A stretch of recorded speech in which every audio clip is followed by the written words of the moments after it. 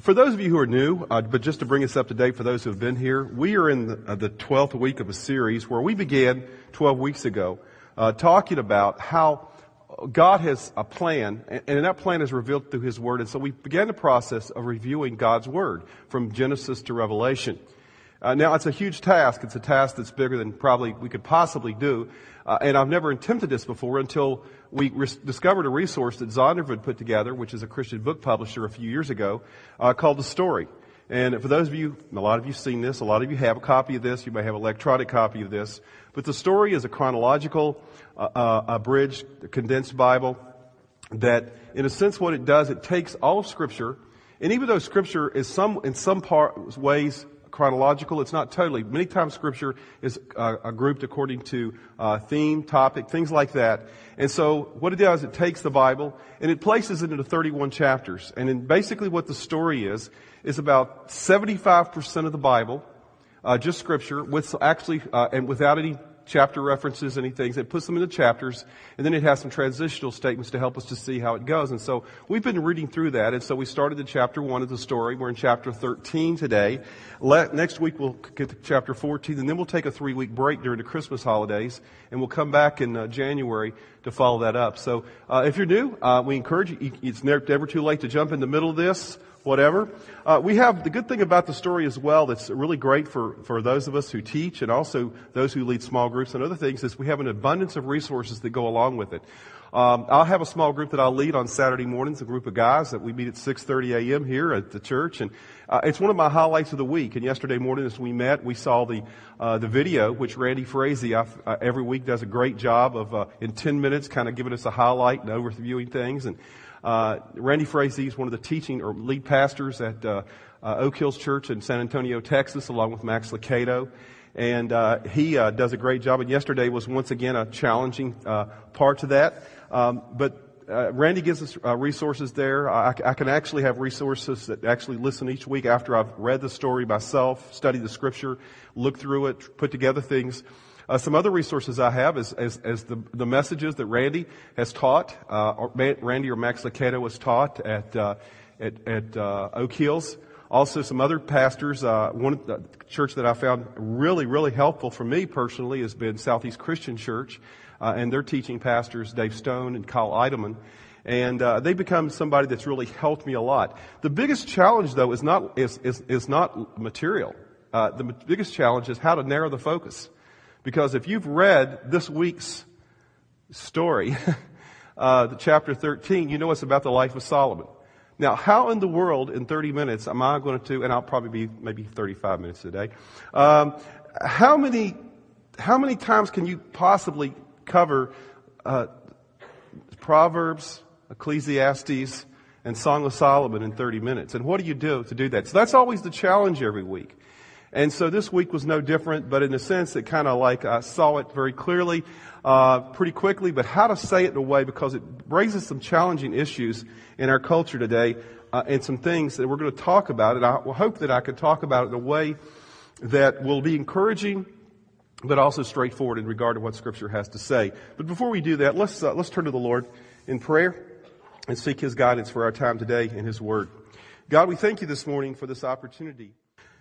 Now, I don't know about you guys, but it's only how many weeks to Christmas now? 3, 4, something like that. Less than 4 weeks to Christmas. About 4 weeks to Christmas now. And one of the things I do, Christmas for us is always a challenge because all our family's on the East Coast. Salem, Virginia, Roanoke, Virginia, that area. I don't know if you know where that's at, but it's about a 12-hour drive from here. And so every year, one of the things we do is we always debate whether to fly or whether to drive. And it's dependent for us upon one issue: how much does it cost? And for some reason this year, I got online and was doing cost, and I always did a kayak and all these sites that you do as well. And I also every year I do a Google search to say, is there any new sites that give me like even cheaper discounts, on tickets, which they don't ever. And but I was doing a Google search, and one of the interesting things that came up, you put in, flights and stuff, is you get all kind of unwanted things that you really don't want to deal with. And one of the things that came up in the Google search about 3 or 4 or 5 weeks ago when I was doing this was all these stories about flight crashes. and I was going like, that was encouraging, thinking about flying and all the crashes. And it kept talking about, and it was articles from the newspaper and different things, you had in there. And one of the things, and you've probably seen this before too, anytime there's a crash, they always have this part of the story where they're always trying to find the black box. The black box. And I'm going like, okay, what's the black box? Well, it's called a flight recorder, but you know that the black box is never black? It used to be black, but the black box is actually painted orange. So if a plane crashes, that they can find it among the rubble because it stands out, And so it's a black box. But I also had this, you ever started with something like that and you start having weird thoughts? Maybe you're not like me, but I'll just tell you the weird thoughts I had after that. I was going like, okay, if the black box always survives the crash, what is it made of? And why don't they make the whole plane out of the black box?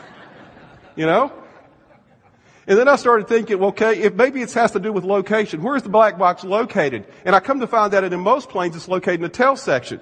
So if you think you're better off in first class, really the cheap seats at the back, closer to the black box, may be the best seats to survive a crash. Just in case you think that way. But I told you, when you're on drugs and stuff, it causes you all kind of strange thoughts, and that was my reasoning this past. I just want to share that with you. It does have a point, though. Okay, it does have a point because the purpose of the black box, I understand, the flight recorder, is so that they can know what happened, what went wrong with the flight, and it records all the data from the cockpit, and what went wrong, and also what they can learn from it, so they won't do the same thing again. Okay, that's generally kind of a layman's description of why we have black boxes, which are painted orange, in airplanes. And the thing we've been going through as we've looked at Scripture for the last several weeks is that we have seen these stories. We've kind of unveiled and opened up these boxes of information about different people and about how God has encountered them. And we've learned things from them about what went right, what went wrong, and hopefully we've learned some things about what not to do. Because today we're going to be talking about what the Bible calls the wisest man that ever lived. God had incredible wisdom. But one of the things I've heard about wisdom is this: it's better to learn from someone else's mistakes than to learn from your own. It's a lot less painful. And so hopefully as we've gone through Scripture, what we've done is we've opened the black boxes of different people. We have began to see some things about their lives. And today we're going to open another one, and one of that is the person named Solomon. Solomon was the son of King David and Bathsheba. You remember that story we talked about? And Chris talked about it actually. And the thing is Solomon followed David as the next king of Israel. And we read his story mostly in 1 Kings, but also we read about Solomon, and we have a journal of his almost in a book called Ecclesiastes. And also the book of Proverbs is, we believe, written by Solomon as well. And there we learn a whole lot of things about Solomon. And one of the things we learn about Solomon is even though he was a very wise man, he chased the wrong things. He pursued the wrong things. He pursued pleasure and happiness as his ultimate goal of life. He would sound like any American. Isn't there a purpose in life to be happy? That's what we think so often, is that's the main purpose in life. But the issue is more than that, is that he had issues. Now today I can't talk about all the things he did, but I want to narrow it down to one area of life where it was very clear and apply it to where we are today in life. And that is the area of how he dealt with one particular area. I think the area he probably just totally messed up on the most, even though he was incredibly wise, supposedly. I still question that. Because if you have your Bibles, turn with me to 1 Kings chapter 11. And in verses 1, it says this. It says, King Solomon, however, what happened is, right before this, David had, and everyone had said to him, if you will follow God's teaching all your life, the line of David will continue on forever, as far as in the kingdom. You'll have, God will be with you. This is what will happen. Then it says in 1 Kings 11, however, King Solomon, loved many foreign women besides Pharaoh's daughter. He had a wife already, Pharaoh's daughter. He loved Moabites, Ammonites, Edomites, Sidonites, and Hittites, basically the known world at that time. And it says they were from nations about which the Lord had told the Israelites, you must not intermarry with them because they will surely turn your hearts after their gods. And then he says this, nevertheless, Solomon held fast to them in love. Man, he loved everybody, He said, one woman is not enough, he said. So it says this, he had 700 wives of royal birth. I could have told him that was going to lead to problems. Couldn't you have told him, guys, couldn't you have told him that was going to lead to problems? I mean, it's difficult it is to have a great relationship, and I have a great relationship with one woman. How do you do it with 700 plus 300 concubines, whatever they are? We're not even going into that today. He had this just multitudes of wives. And so he had that, and it says his wives led him astray. And as Solomon grew old, his wives turned his heart after other gods, and his heart was not fully devoted to the Lord his God, as the heart of his David his father had been. The main thing I want to focus on today is this, is that David, one of the big problems that we can learn from, the problem is that David rejected God's plan for marriage. God does have a plan for marriage, and he had a plan for marriage he laid out in marriage way before Solomon. So often we have this tendency that we think that we know better than God. And Solomon, just because he had a lot of wisdom, a lot of intelligence, he had this tendency women, I don't know if you're as bad at this as guys. I'll just kind of pick on guys for a minute. But we have this tendency to think we don't have to follow directions, do we? I mean, Christmas is coming up again. I'll just talk about Christmas again. You know, I've been a father for a long time, you know. Now I got grandkids, you know. And the thing is, I can remember so many Christmases.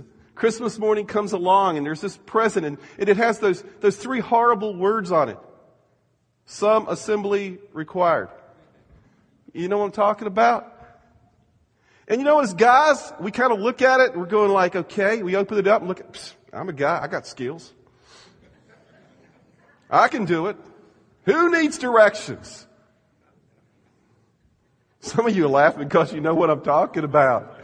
Hours later, maybe days later, you got something partially together and you know, and you're going like, and we think this even though we have no background or training in it. I'm sorry guys, just because you're an engineer at CAD doesn't mean you can put together a kid's toy. See, at some point, so often, though, we think we know better, and it may not hurt us too bad to think we know better than a manufacturer of a kid's toy, but when we think that we know better than God, and we go off track with that, at some point, there will be consequences, and we know that. Do we not? We understand that clearly.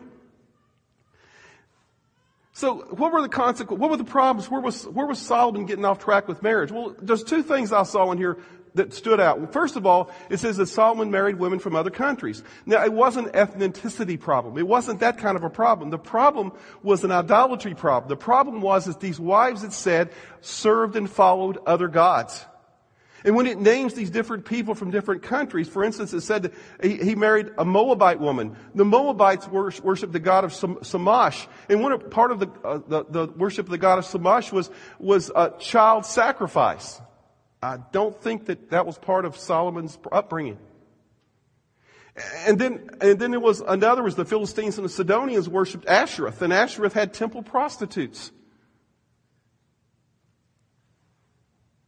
It was very different than Solomon's faith, and then Solomon's God. And eventually it says his wives turned his heart toward their gods. For years, I have taught, when I was a youth pastor many, many years ago, back in my first ministry position, for about 8 years I was a student pastor, and I talked to students all the time about this, and I talked to adults about it as well. The Bible tells us that the danger of being, what it says, unequally yoked, uses the term. In 2 Corinthians 6:14 it says, "Do not be yoked together with unbelievers, for what do righteousness and wickedness have in common, or what fellowship can have light with darkness?" It's talking about when you get together with somebody who has different values. So often, you know, I remember back in college, I went to a Christian college, Carson Newman, which is in Tennessee, and we talk funny there too, you know, bright night and stuff like that. The thing is, in college, we called it missionary dating. You know what missionary dating is? Anybody know what missionary dating is? You don't have a clue? Missionary dating is you're a Christian, and what you do, you've been called to go out and reach the lost, and one of the ways you do that is by dating the lost. You know, dating people that don't have the same values as you. So, you know, your goal is to bring them to Christ. You know? Well, I'm telling you this, there's a problem with that, because there's a problem called it. I remember this, I'll never forget it. I thought about doing this morning, but I'm going like, There's a law called the law of the downward pull. And I remember at a youth conference one time, a guy got up on stage. This guy was a big old burly guy, was an ex-football player, and he got up on stage and he stood up on a chair and he leaned over and he got this little girl who was about half his size to come up to him and he says, okay, I'm going to teach you about the law of the downward pull. And he says, I'm going to try to pull her up. And he could barely get, because leaning over, it's really hard to do much. It's kind of like hard. But that little girl pulled him right off the chair. I mean, it was no problem at all. It's because of the leverage that was there. And the leverage, generally, what's going to happen in a relationship where there's a person who's a believer and a non-believer, we always say, well, I hope that person, I love that person so much and I want them to come to Christ and that kind of deal. The issue is normally what's going to happen is the person is going to pull you in the other direction. That's what Solomon's wives did for him. We got to be careful with that. And it applies in our life today as well. Another way that Solomon rejected God's plan for marriage is obvious. What is that? Polygamy, Because what is God's plan for marriage? Where is it located the first time in Scripture?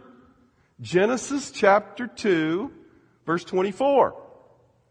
It says this, that is why a man leaves his father and mother and is united to his wife and they become one flesh. It says that God's plan for marriage, and it says is united. The word united means bonded together, glued together in such a way that it doesn't mean that you can have anything else around. You can't. It eliminates the whole thing of polygamy. One man, one woman, united together into one flesh. God created and instituted marriage at the very beginning of creation. And so what Solomon does is he goes against that. Obviously, big time. If he's going to do it, let's go ahead and, sin greatly. And he did. And if you've read the Old Testament, it would seem from time to time, because there's so many stories of polygamy in the Old Testament, it would seem that God had kind of accepted it. Have you ever thought about that? I've had people say that to me. And sometimes you look at it and you're thinking about it. But the thing is, as often as if we have looked at these stories, what they repeatedly tell us every time in the Old Testament when there's this kind of relationship is it doesn't work. From the beginning of time, Genesis 2 says one man, one woman. But all the examples we see when God's plan is violated, it causes heartache and problems. Robert Alter, who is the writer of a book called The Art of the Biblical Narrative, he points out that even though we see all kinds of examples of polygamy in the Old Testament, it always wreaked havoc in the families and the relationships. And it was an absolute disaster socially, physically, spiritually, in whatever ways you could see it. It's not necessarily there because God accepted. It's an example of what really happened. But that was not part of God's plan, because when we get to the New Testament, we began to see God a more clear and explicit understanding of what marriage was supposed to be. One man, one woman, united as one. And when Solomon goes outside the boundaries of what God says, what does it do? It causes him all kinds of problems. Because he puts his hope in his own understandings and his own feelings. I'm sure he said, well, I love wife number 273. I really do. Just as much as I love, 137, whatever, I'm going like, wow, man, I don't know how that works. So fine. Most of us go like, okay, polygamy, I have no problem with that. Okay, get ready for everything else. Everything else is applicable for today, okay? That's yesterday. Most of us don't have, anybody here? No, don't raise your hands. None of us have problems with polygamy hardly today. You might have a few Mormons out there somewhere and generally that might do that. But generally in the United States, we don't have an issue with that. So what does it relate to? What does it mean for us today?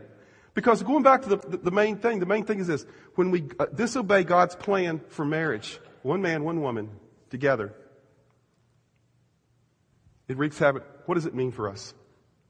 Let me give you a couple of examples. And I want to say this, and this is the part that I really needed some help in, because this is a hard part to talk about. Not because what you think, and I'll tell you why in a moment, but because of what sometimes we get thrown in with.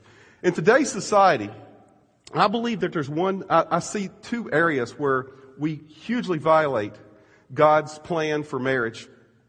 The first is premarital cohabitation, living together. I can't see it in Scripture anywhere. And I will tell you that We need to use God's Word and not current culture as the guideline, because since 1970, I'll be honest with you, 1970, the amount of cohabitation has gone up 700%. Hugely. And so we see lots of couples living together outside of marriage.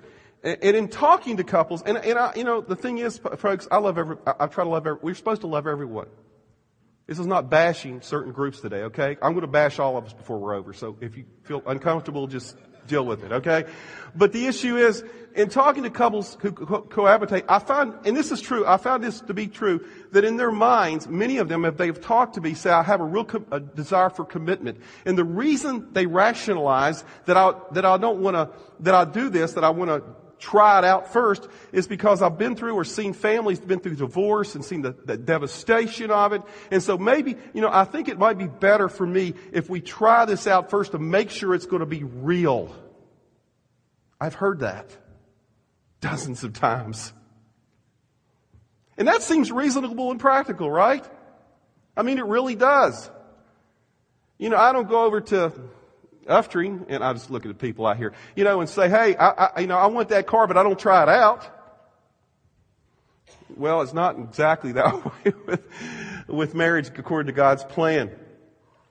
Because when you look at the evidence, of it, it reinforces that God knows best in this area of our lives. I love Proverbs 14:12 that says this: there is a way that appears to be right, but in the end it leads to death. There's a way that appears to be right, but in the end it leads to death. I'll maybe change that a little. There's a way that seems right to couples, but in the end it leads to divorce. Okay? Because let me tell you what the studies show. Even though we have this rationalization that this would lead to stronger marriages, the University of Wisconsin, lots of studies out there, okay, tons. I had to dwell through I read 30 studies this past week. Not the whole thing, but parts of them. And the University of Wisconsin did a secular study, and this is what the study says. It says those who cohabitate before getting married have a 75% divorce rate. And only 15% of those who cohabitate now will be married 10 years from now. I mean, a lot of them don't get married, and a lot of them who get married don't stay married. That's opposed to around a 50% divorce rate for people who don't cohabitate before marriage. So the statistics don't work in that rationalization.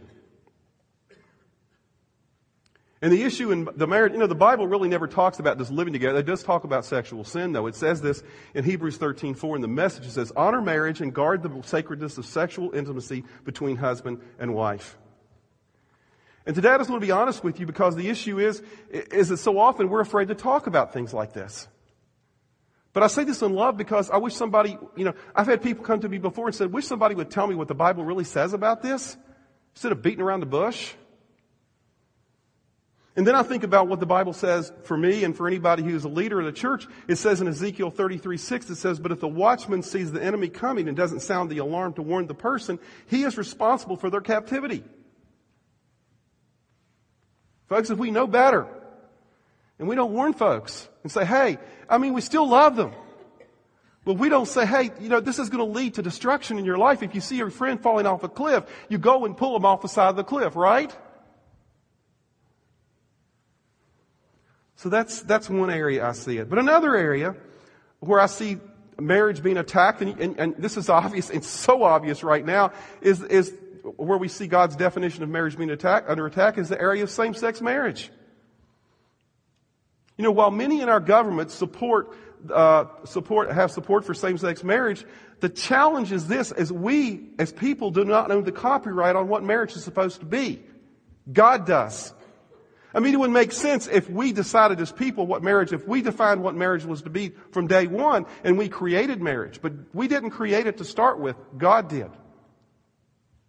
He came up with the idea. And so God came up with the idea, and He defines it. And He defines it at the beginning in chapter 2 of Genesis. But He also talks about throughout Scripture certain things that violate it as well. And so when I look at passages like 1 Corinthians 6 and Romans 1, where it talks about homosexuality as a sin, I cannot stop from saying, okay, this is God's plan. It's clear. And so today, we're quiet here. Wonder why. Let me tell you a conversation I had with a bunch of other pastors a few months ago. It was such an enlightening conversation. Sometimes we sit around and talk about all kinds of junk, football and stuff like that. But sometimes we talk about real stuff. And I was at a pastor's conference, and we were talking about some of these issues, like cohabitation and like same-sex marriage, and we listed a whole bunch of issues. And we said, why is it so hard for the church to talk about issues like these things? And we began to listen and talk about why it is. And it's not what we thought when we first started, because as we talked through the whole conversation, it was not the reasons we might think. It was not because it's political. These issues were biblical long before they were political. And it's not because they might be offensive to some, because you know something? Anytime I speak and read the gospel, it is offensive. Because anytime we look at the gospel, it is God's plan for our lives. And when I look at the gospel, I'm offended every week. Because it points out where I fall short from God's plan. How to trust Him and all those different things. And so the gospel is offensive. So it's not about being offensive in a real sense. Because the gospel always calls me to repentance in some area of my life. It may not be either one of these. It may be someplace else. It's kind of like I read recently about a UPS guy that went to deliver a package, and the door was kind of a long, skinny package. It was in a box, and this person, goes and rings the doorbell, and the person comes out and grabs it, and is all excited and grabs the package and starts ripping it open right in front of the UPS guy. Usually they're ready to take off, and he must not have been too busy that day or something. I can't believe a UPS guy not busy. But anyway, he was doing this, and he rips it off, and he pulls it out, and it's a baseball bat. But it's not the right baseball bat that he ordered. And the guy just goes just goes nuts. And he starts yelling and screaming at the UPS guy, going like, how could you deliver this to me? It's the wrong thing. And he grabs the bat and starts beating the UPS guy with it. And I'm going like, the UPS guy, finally gets away, calls police, of course. And he's going like, hey man, I'm just a delivery guy. I'm not the one that sent the package. Sometimes I feel like the delivery. I'm the UPS guy. And all I'm doing is sharing with you what God's truth is. So don't beat me up for it, okay? But the problem is so often, you know what the real reason is why it's hard to talk about these things? And I said to be honest with you, and when I was with other pastors, why? None of these are reasons why. The reason why it's so hard to talk about these things is because we live in a world where it's so easy to see and connect with, and people hear stuff from judgmental, hate-filled, angry hypocrites. Did any of you see in May on YouTube the tirade that this North Carolina pastor did against gays and lesbians? I don't know if you saw that or not. I was devastated. This guy who calls himself a pastor, and it went viral on YouTube. It didn't take much to go viral on YouTube, squirrels dancing, it could be anything, But this was a service, and obviously in our world today where everybody can have their little cell phone, could be videotaping it at any time, and throw it on YouTube. This is what happened, and it went viral. And basically what he said was this, and I don't even encourage you to go see it because it's sickening. Because this pastor in North Carolina, basically what he said was this. He said that all gays and lesbians should be rounded up, put behind an electric fence until they die out. It was the worst tirade, and this was supposedly a Christian.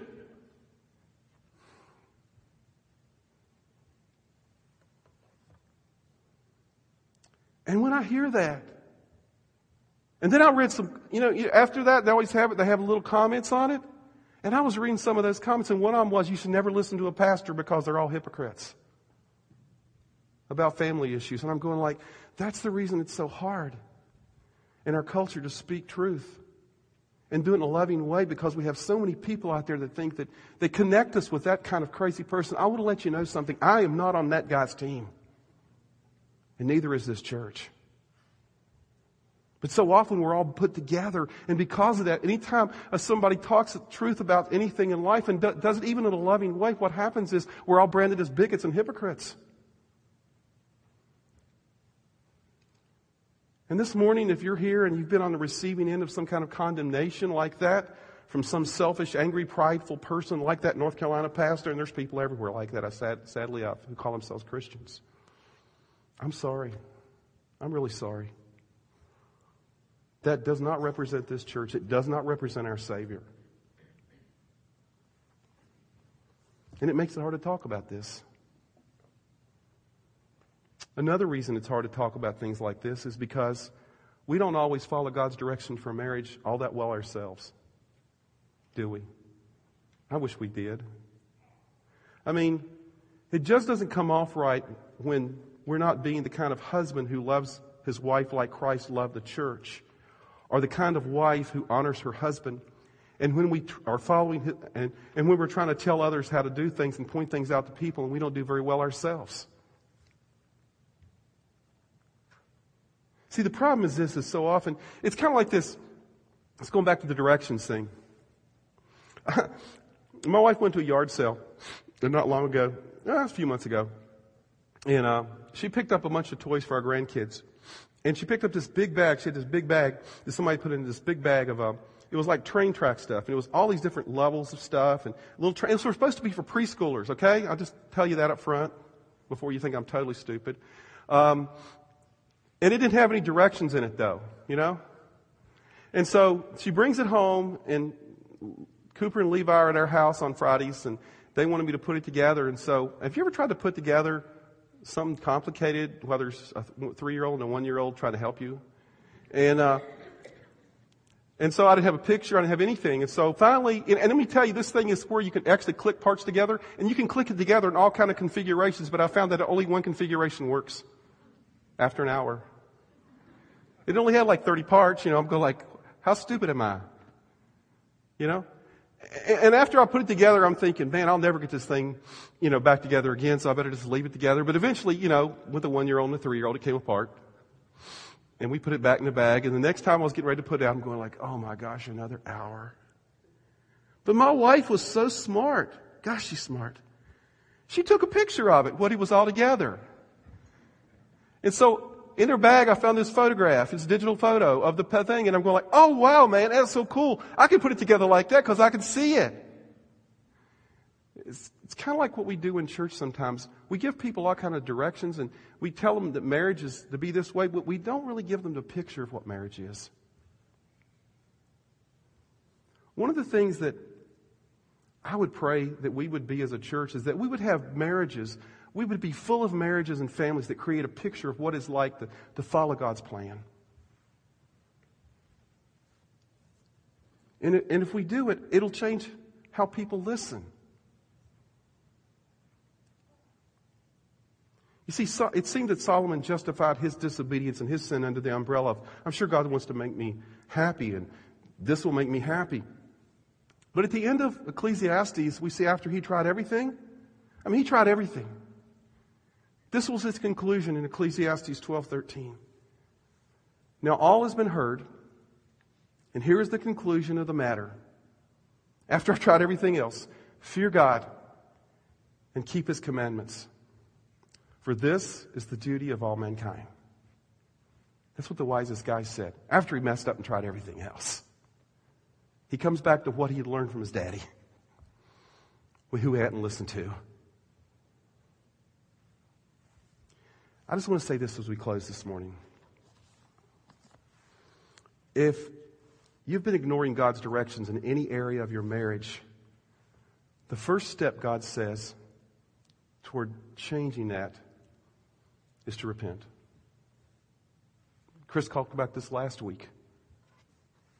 But it's so clear because we always say that we talk about helping people take their next step towards God. Let me share what their next step can be in any of the areas that we can mess up in. For instance, husbands, listen about this. If you've been passive in your marriage, you've not been the spiritual leader, because God calls you to be the spiritual leader of your marriage, and you've not been sacrificially loving your wife. The Bible says we're to love our wives like Christ loved the church. If you've not been doing that, you know what you need to do? You need to repent. Say, God, I'm sorry. I'm going to turn away. I'm going to do it differently. No more this way. Wives, have you not been encouragers in your homes?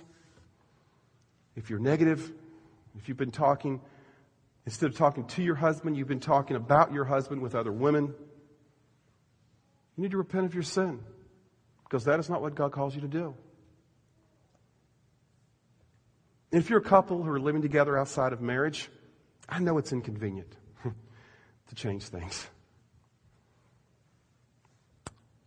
But you need to repent of your sin. Do what God is asking. And if you're struggling with same-sex attraction, you've been acting out of that, you can repent of your sin. And if your marriage, your family is not being built on God's Word, and you're not using His Word as your directions or your blueprint, we need to repent of our sin. That's what He calls us to do. Say, from here on out, God, I'm going to commit to doing what things your way. And when you repent, let me tell you what God does. God gives you grace. It says, I love this verse, 1 John 1:9, one of the very best verses in all of Scripture. I know it's all inspired, but some verses are just better. And this is one of them. If we confess our sins, He is faithful and just and will forgive us our sins and purify us from all unrighteousness. God's saying, no matter what you've done, no matter where you've been, hey, turn away from it. Turn to me. Go forward. God does it for us. There's so much freedom in repentance. You know, we've had all these stories in the Old Testament, and so often we think they're there to teach us about what not to do. But that's not the primary purpose, I believe, of these stories. The primary purpose I see of these stories is to point that every person has the need of a Savior. That all of us are sinners. That not one of us is more deserving than another. And there's not one sin that's more serious than another. That we all are sinners in need of a Savior. And so what we all need to do, according to God's Word, is to say to God, God, I want to follow your directions. And if there's a part of my life where I've not aligned myself with your will, I repent and ask you for forgiveness. And I commit myself to following you from here on out. Let's pray. Thank you for listening to Great Oaks Community Church's weekly podcast. For more series and podcast information, go to greatoakscc.org.